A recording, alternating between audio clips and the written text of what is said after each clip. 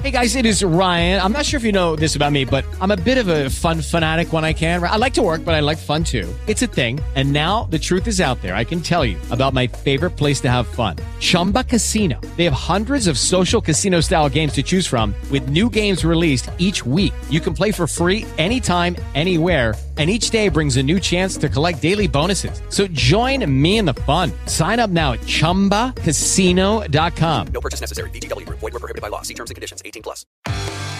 Welcome to the best of the Nick Brown Show, an on-demand audio presentation of RedPeachSports.com and ESPN977.com.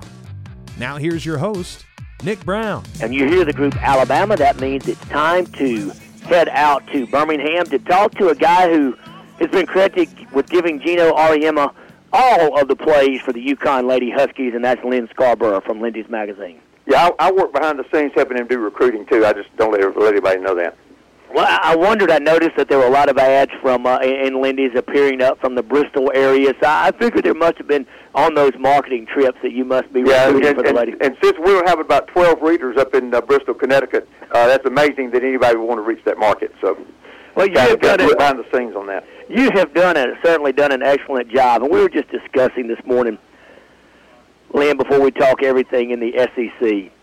You know, the good coach versus great coaches. And one of the coaches in the NCAA tournament that's still around is Lon Kruger. Yep. And, you know, to me, Lon, and I'm pulling for Oklahoma because you look at Lon Kruger and you look at the numbers, it's comparable in number of wins that Bill Self has at Kansas. But where he's been able to do that, I think he goes back to, I really noticed Lon Kruger when he brought stability to the UNLV program. Knew when he was at Florida, went to the Final Four. And so, you know, I'm just talking about the good, great coach. Where would you put Lon Kruger in that category? Well, I mean, he's certainly being an upper echelon of coaches, but he's one of many, and, you know, if we wanted to sit and think about it, we probably could name some that I think probably doesn't get all the credit that he's due. Because you've got, you know, you don't think of him in the same tier as you do Coach K and Roy Williams, and you know you can name Calipari and some others, and it's because he hasn't coached at one of the flagship traditional schools that's known for basketball, and I think it's the same way in football. I think you've got 10 or 12 schools in the country that are. You know, that sometimes have down years, but for the most part, they're considered among the top, 15, let's say, programs in the country. And a coach that's at one of those schools, in whatever sport it is, that's applicable, is going to be thought of in a higher way there if they have the same kind of record that somebody does at another school. And the thing is, it should be the opposite direction, because how difficult is it for somebody to get the top players in the country to come to North Carolina, or Duke, or Kentucky, or Kansas, or UCLA?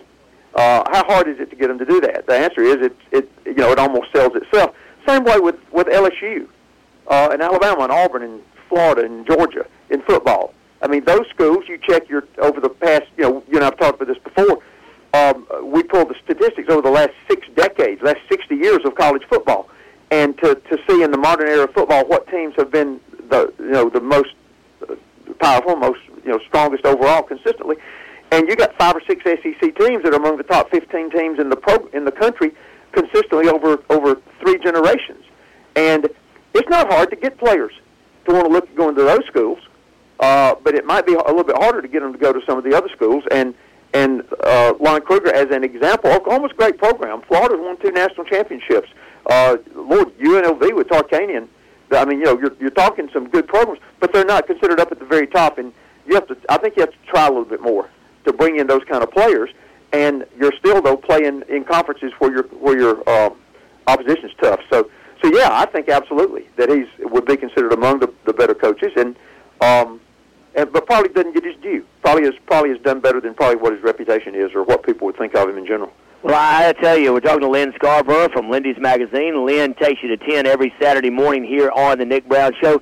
And Lynn, we're to stick with basketball when I think it was not a surprise to anyone, but Kevin Stallings was able to get out of Vanderbilt. Certainly it was a question of whether he would be coaching the Commodores next season. Well, he is not going to be because he's accepted the head coaching job at the University of Pittsburgh. Yeah, and that was a good move on his part. I mean, I have absolutely no inside information about this. I've talked to nobody in the know on this at all. So what I'm going to say here is just conjecture on my part. I think it's very possible that he beat the pink slip out of town. He's one of these coaches. Overall, he's had a good record. His SEC record has not been stellar because he's had some mediocre years, and he's taken them to the NCAA tournament like 7 or 8 times out of 17 years. So he's getting close to half the time getting there, and a lot of teams, including a lot of SEC teams, would be mighty happy at that. But his team underachieves. And this year, for example, I had him before the preseason. I do the basketball analysis and preview every year for Tiger Rag magazine there in Louisiana for LSU. And I think I had Vanderbilt third in the conference. I mean, you just look at what they had this year. They had Jones. They had the 3 big guys up front. They had good guard play. A veteran coaching staff. They're always a great shooting team, and they underachieved and really probably shouldn't have made the tournament at all. And then they lay an egg the first time out. And laying an egg in the postseason is kind of a tradition at Vanderbilt under Coach Stallings. And I think it's one of those deals, kind of like Mark Rick at Georgia, kind of like Coach Cooper at Ohio State a number of years ago, where overall the record was good, but they didn't beat they didn't win the games when they needed to try to play for championships. And this year Vanderbilt beat Kentucky, but then they also lost some games they really shouldn't have got beat. So I think and Pittsburgh has become a revolving door for head coaches, both in basketball and in football, particularly in football. So I don't know what the deal is about Pittsburgh, but they're almost like a stepping stone, and that wouldn't have been that way. A generation ago, it wouldn't have been that way. Well, interesting enough, on the Vanderbilt coaching search, I know that Valparaiso lost to George Washington, GW, in the title game of the NIT 76-60. Now that leads all doors to make a run at Bryce Drew. I believe he may be the leading candidate for that job. Well, I mean, he's obviously, he's not going to be at Valpo the rest of his life. And Valpo's a really, really good program for that next level down. And sometimes they knock off the big guys, they've had some good runs. But he's going to go somewhere. And going to Vanderbilt is probably a good, I don't know Bryce Drew, but just thinking about it, I think his personality, his style of play, probably will lend itself to Vanderbilt. And interesting, we talked to Lynn Scarborough from Lindy's magazine. I guess the timing wouldn't have worked out, but if Jared Haas could have gotten the Vanderbilt, I guess you still would go to Pac-12, Stanford over Vanderbilt. You both have the high academic institutions, but interesting to see because, Birmingham and Nashville not that far apart. Would that have been a good fit for him? I think it would. And, of course, he's, Jared Haas has West Coast ties as well. But having been in the South here and having been at UAB, he would not have to recreate personal relationships and recruiting doors that he'll probably have to do out there. So I think you're right. If that had happened and they had turned to Coach Haas, it wouldn't have surprised me at all that he would have considered doing that. Well, I know that, Rick Stansbury took the Western Kentucky job. I just wonder if Gino Auriemma has gone to bat for you with all of the officials at UAB, have the Blazers. I know they've interviewed quite a few people, Chuck Person from Auburn. They've also interviewed an NBA player as well. Where do we stand on the UAB coaching search? That it's being reported in our media who they're interviewing, and they're interviewing people out in Houston where the Final Four is. But I haven't heard anything definitive. I mean, I'm just reading what you read. I haven't talked to anybody over there. I'm going to be doing an interview on football in the next week or 10 days with them, but I suspect they'll have a basketball coach before I do my football interviews. It would be interesting to see if Chuck Person, I think you at one time, right now, having interviewed, should be considered one of the leading candidates for that job, but they'll certainly do a lot of great interviews out in Houston as well. Yeah, absolutely. And, of course, Auburn people certainly hope that Chuck Person doesn't go. I mean, he's been a key thing in the revival of Auburn recruiting. And they've arguably had, I know the record didn't show it this year because of the injuries and the recruiting class just getting in. But this is the second outstanding recruiting class that Auburn's had, and they've already got a 5-star committed for next year. And this you could make a case this is in the process of being the 3 best consecutive recruiting years that Auburn basketball has had in a while. I'll be real surprised unless he has the the train wreck of injuries that he had this year, you can't, always beat that.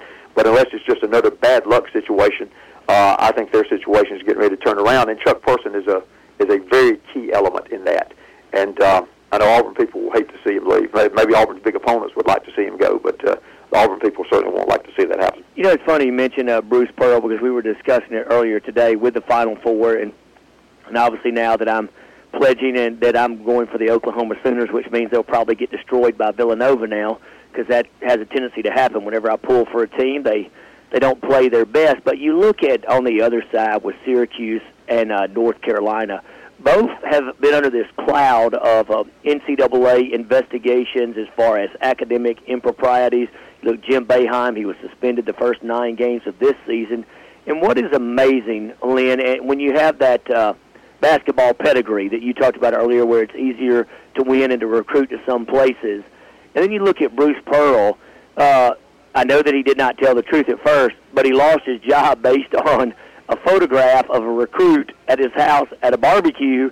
Okay, so that gets you terminated, and then yet you have academic improprieties, which you're there to be a student athlete, and those guys are still going strong. It's just amazing somehow the NCAA looks a different eye at the powerhouses in their particular sport. Well, there's inconsistency, no question. I was talking to one of our columnists about this very thing yesterday morning, discussing North Carolina and all the scandals that's been going on there, and the academic questions and other things that have been raised at North Carolina. And to this point, they've skated by, and you can look at some programs that have gotten on probation for what, at least on the surface, just to the layman that's not behind the scenes on it, would certainly appear to be a lot less stuff. And who knows if anything's going to happen there. The same situation with Miami, with some of the stuff went on with football down there. The NCAA has been inconsistent in its application of its rules interpretations. I think that would be fair to say. And you can get into the precedent of things that happen on the playing surface and things that don't. And I'm saying that because I'm doing some stuff related to Tennessee, starting to look ahead toward our football edition that, by the way, goes to press 1 month from today. 4 weeks from today, Lindy's Southeastern Football Edition will be on the press at the printer. So we're that close. So we're looking at our schools and pulling information together, signing the stories and that type of thing. And looking at Tennessee, the question was raised about would they be facing probation, and could that be used against them? And one of the people said, well, would they give Tennessee probation because what they're saying here doesn't involve anything that gave them a competitive advantage. It doesn't involve anything about illegal recruiting. It doesn't involve anything about academic cheating. That lets them get players in school. Why would this have anything to do with it?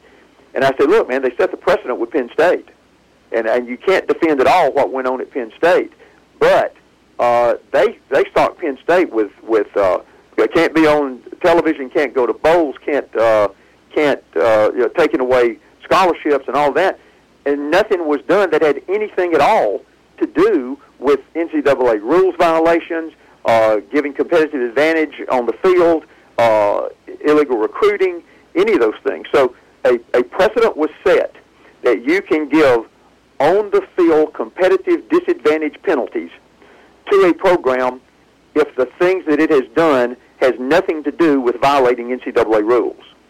And they use that by saying lack of institutional control. And so that's the rather vague phrase that they put on that. If they're going to do that, then they certainly could say the same thing on Tennessee. That's lack of institutional control. But it's a fine line. You don't want to be put in a position of defending things that if they went on are not defensible. On the other hand, you need to realistically evaluate what's the NCAA's role and how are these rules set up. Don't confuse things that should be violations of the law as opposed to things that may not be violations strictly of an NCAA rule that gives somebody a competitive advantage. So, it's a thing. Things are, you can have interesting discussions on these things because they're not always as simple as they would seem. No, they're not, Ed. Also, talking to Lynn Scarborough from Lindy's Magazine. Lynn takes you to 10 every Saturday morning on the Nick Brown Show. And, Lynn, it's almost if the NCAA looks at the public outrage, the public outcry because, you know what, it's amazing, and certainly everything that happened at Penn State was horrific. and yet that doesn't get the outcry of, okay, so Lynn Scarborough wrote a term paper for somebody or whoever wrote a term paper for someone at Syracuse. And that's the only reason that they're qualified to play. If it was not for that, if they didn't cheat academically, then they wouldn't be available on the field to be winning ball games.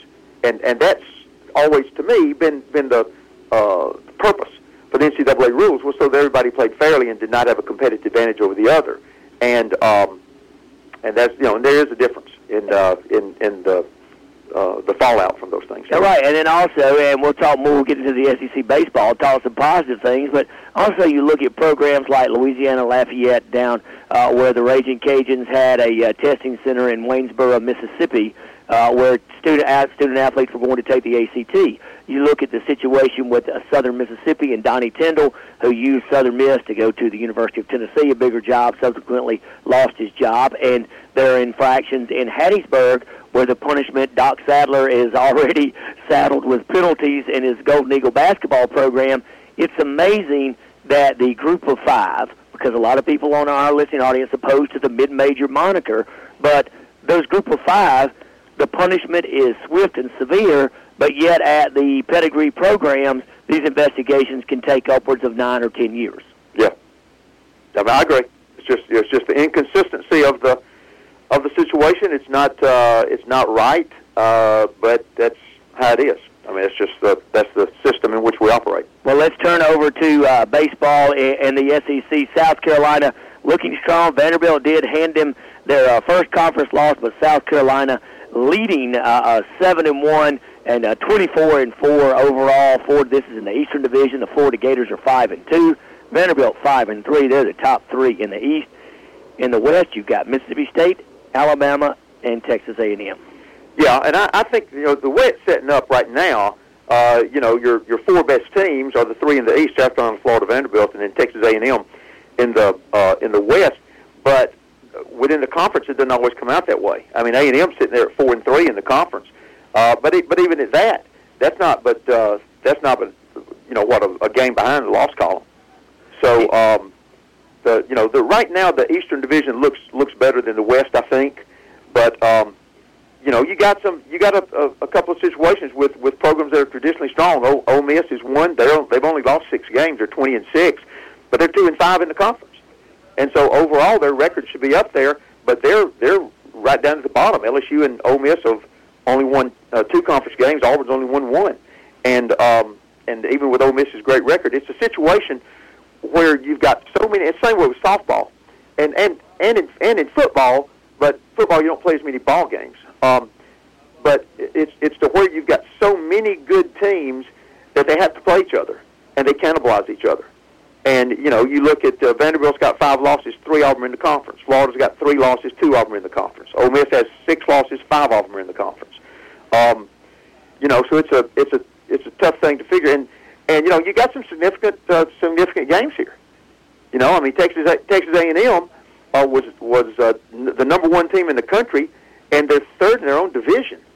And of course, Florida, knocked them off last night. Florida was number 3, I think, and A&M was number 1. And for LSU, I know we got LSU fans in our audience. This is a big series. Of course, it rained in Alabama last night, and so they postponed it. It's a doubleheader today at Auburn. But LSU can't afford to lose this ball game. And I mean, they should probably beat Auburn because Auburn's not a great team right now. But LSU's sitting there at 2-4, I think, in the conference, and they can't afford to come into Auburn and lose. Georgia is a team that's already lost like 12 or 13 games. Well, they beat Alabama pretty soundly last night. If Alabama had not lost that ball game, Alabama would be in first place in the Western Division right now. And it's just there's some teams that really need badly not to get further behind. Obviously, the Vanderbilt South Carolina series is the key series because those 2 teams are both ranked in the top 6 teams in the country. And I have not looked at the schedule for next week. But it's going to, with this many good teams, you're going to have some more good matchups next week with teams, ranked teams going up against each other, and just like you had in softball this weekend that are playing. Well, I think the big surprise going over the scores from last night, Tennessee not an April Fool's Day joke, all over the Kentucky Wildcats in the surprise 14-5. And again, like you said, Florida defeated Texas A&M 7-4. Georgia came back after that 13-inning loss to Alabama, and even that series with a 7-1 victory over the Crimson Tide. Arkansas starting to play a little better, defeated Missouri 7-6. South Carolina defeated Vanderbilt, avenged their only conference loss. And then a good one last night I was able to watch a little bit on the computer, and that was Mississippi State and Ole Miss, two teams ranked just outside the top 10. Ole Miss 11th, Mississippi State 12th.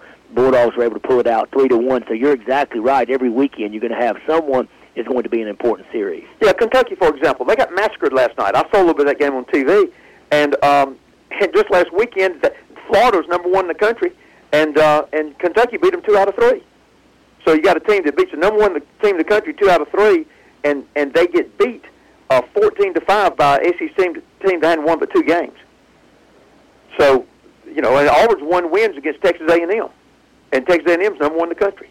So, I mean, there's just there's no way to figure it because they cannibalize each other and knock each other off. Well, let's turn over to what is going to end up being probably the I would dare say, depending on how the regionals are set up, you could have as many as 5 or 6 teams making it from the SEC in softball, as certainly that league continues just to get better and better, and the great results that they have. Going to be surprised. Be interesting to see how they set up the regionals, but SEC softball, another great week. Yeah, I think you'll have 8 or 9 teams in the conference make the tournament, and you'll have at least 4 of them, maybe 5, that are regional hosts. And you're right. I mean, they just they go up against each other. You had Alabama and Florida. Florida sitting there number 1 in the country, and Alabama in a threat. If they were to go down there and lose 3 ball games, they could drop out of the top 10. Alabama goes down and beats Florida. So there's 2-1 there. So it gives Kentucky a wide open chance. They're the surprise team in the country, according to some people. They entertaining Auburn. Auburn's coming into them, and if Kentucky can knock them off, then they take over sole possession of the lead. Before they come to bat, they're behind 3-0. After 9 innings, they're behind 9-0. Auburn's got 9 runs. Kentucky didn't have but 2 hits, and they called the game after 5 innings. So Kentucky and Florida both had their chances to sit alone at the top of the league, and didn't get it done. Well, Tennessee won.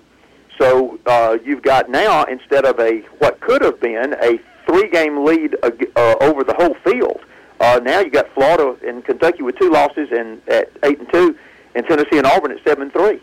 So all of a sudden the race gets tight again. Tennessee plays Missouri again. Missouri's 15th, Kentucky 16th. LSU's backs against the wall. They were sitting there at 3-6 in the conference, and they couldn't afford to go to Georgia and get swept over there. Georgia's ranked higher than them. Georgia's 9th and LSU 10th. And Georgia's got LSU 4-1 in the late innings. And LSU pulls it out, comes back and wins 5-4. So that was a big win for LSU. And once again, this afternoon, here we go again. Tennessee at Missouri, LSU at Georgia, Auburn at Kentucky, Alabama at Florida. The lowest ranked team out of those 8 I just named is 16th. So there's the point. And whatever happens in these next two games with these teams, it's going to be repeated next weekend. It's just a matter of who it is. And it's amazing. You're talking about Kentucky. Of course, they're now tied for first, but they were 8-1 in the league, at 12th in the country, but yet they were leading the SEC. So it's all about that early scheduling. But you're right. Going to be another great weekend in SEC softball, and another great weekend at Lindy's, because 1 month away from going to the printer. Yeah, absolutely. If North Carolina wins the ball game tonight, my day tomorrow and our day on Monday will be primarily geared toward North Carolina basketball. If they win Monday night, we will be doing a championship edition for the Tar Heels, and I've already done a little bit of work on it. We also I'm in charge of organizing and working with 24/7 on all of our football recruiting. And so we have got to have all the SEC recruiting information completed by Monday and get that information in. I'm working with them on that. And then we're going to have I got 2 features to write for North Carolina basketball if they win tonight. So we got a whole lot going on before Monday. And 4 weeks from today, the football magazine's on the printer. In the meantime, LindySports.com is our website. Go in and check us out. Well, one thing I did do my research, we talked about it last Thursday, 12 teams of baseball will make the tournament in Hoover. So there'll be 2 that are left out. I believe that would be Auburn and Missouri if it ended today. Right now it would be. Missouri hadn't won a game. Auburn's only won 1, but you got Ole Miss and LSU with just 2, and you got Tennessee and Georgia that have just won 3. And we still got games to play this weekend. I would almost bet you, and I have no idea who's going to break out from this, but I would almost bet you that by Monday, when we sit and look at the conference race, that's probably changed somehow. And it'll change next weekend when they play again. And then I guess the $1,000,000 question will be, can a team make the NCAA regional when they don't make their conference tournament? Well, of course not. Not now. Back in the old days, you could, because we used to only have 8 teams. Then we went to 10, and I think Florida one year, Nick, maybe 10 or 12 years ago, when we had 8 teams. I think Florida made it when they made the NCAA tournament when they didn't even qualify for their own conference tournament. I'm virtually sure that that's right. I don't remember it happening but once, but I believe the case is that Florida actually did make the NCAA tournament one year when they didn't qualify for the SEC tournament. Well, that's how good SEC baseball is. And the thing that I like about it, and the folks at the SEC office were smart enough to figure that out, that when you want a good crowd, you got to have LSU, you got to have Mississippi State, you got to have one of the 2 teams from Alabama. And if you do that by going to 12 teams, you're virtually guaranteed of getting those three teams in. Yeah, when any of those 4 teams, when Alabama, Auburn, Mississippi State, or LSU don't make it, then you notice it when in the attendance. And there have been years when 2 of those teams didn't make it. I don't remember a year when 3 of them didn't. But the interesting thing, all 4 of those teams are from the Western Division. Yeah. And none of the ones that really are the kind of the traditional ones and that are going to put the seats in the people in the seats are from the Eastern Division. Well, I certainly enjoyed talking to you. I know you're going to be busy. Thanks for taking time to talk with us this morning. That's Lynn Scarborough. Lynn takes you to 10. Look forward to talking to you again next week. All right, man. Talk to you soon. Thanks for listening to the Best of the Nick Brown Show. Tune in live every Saturday on ESPN977.com or subscribe to the show in iTunes, on Stitcher, or at redpeachsports.com.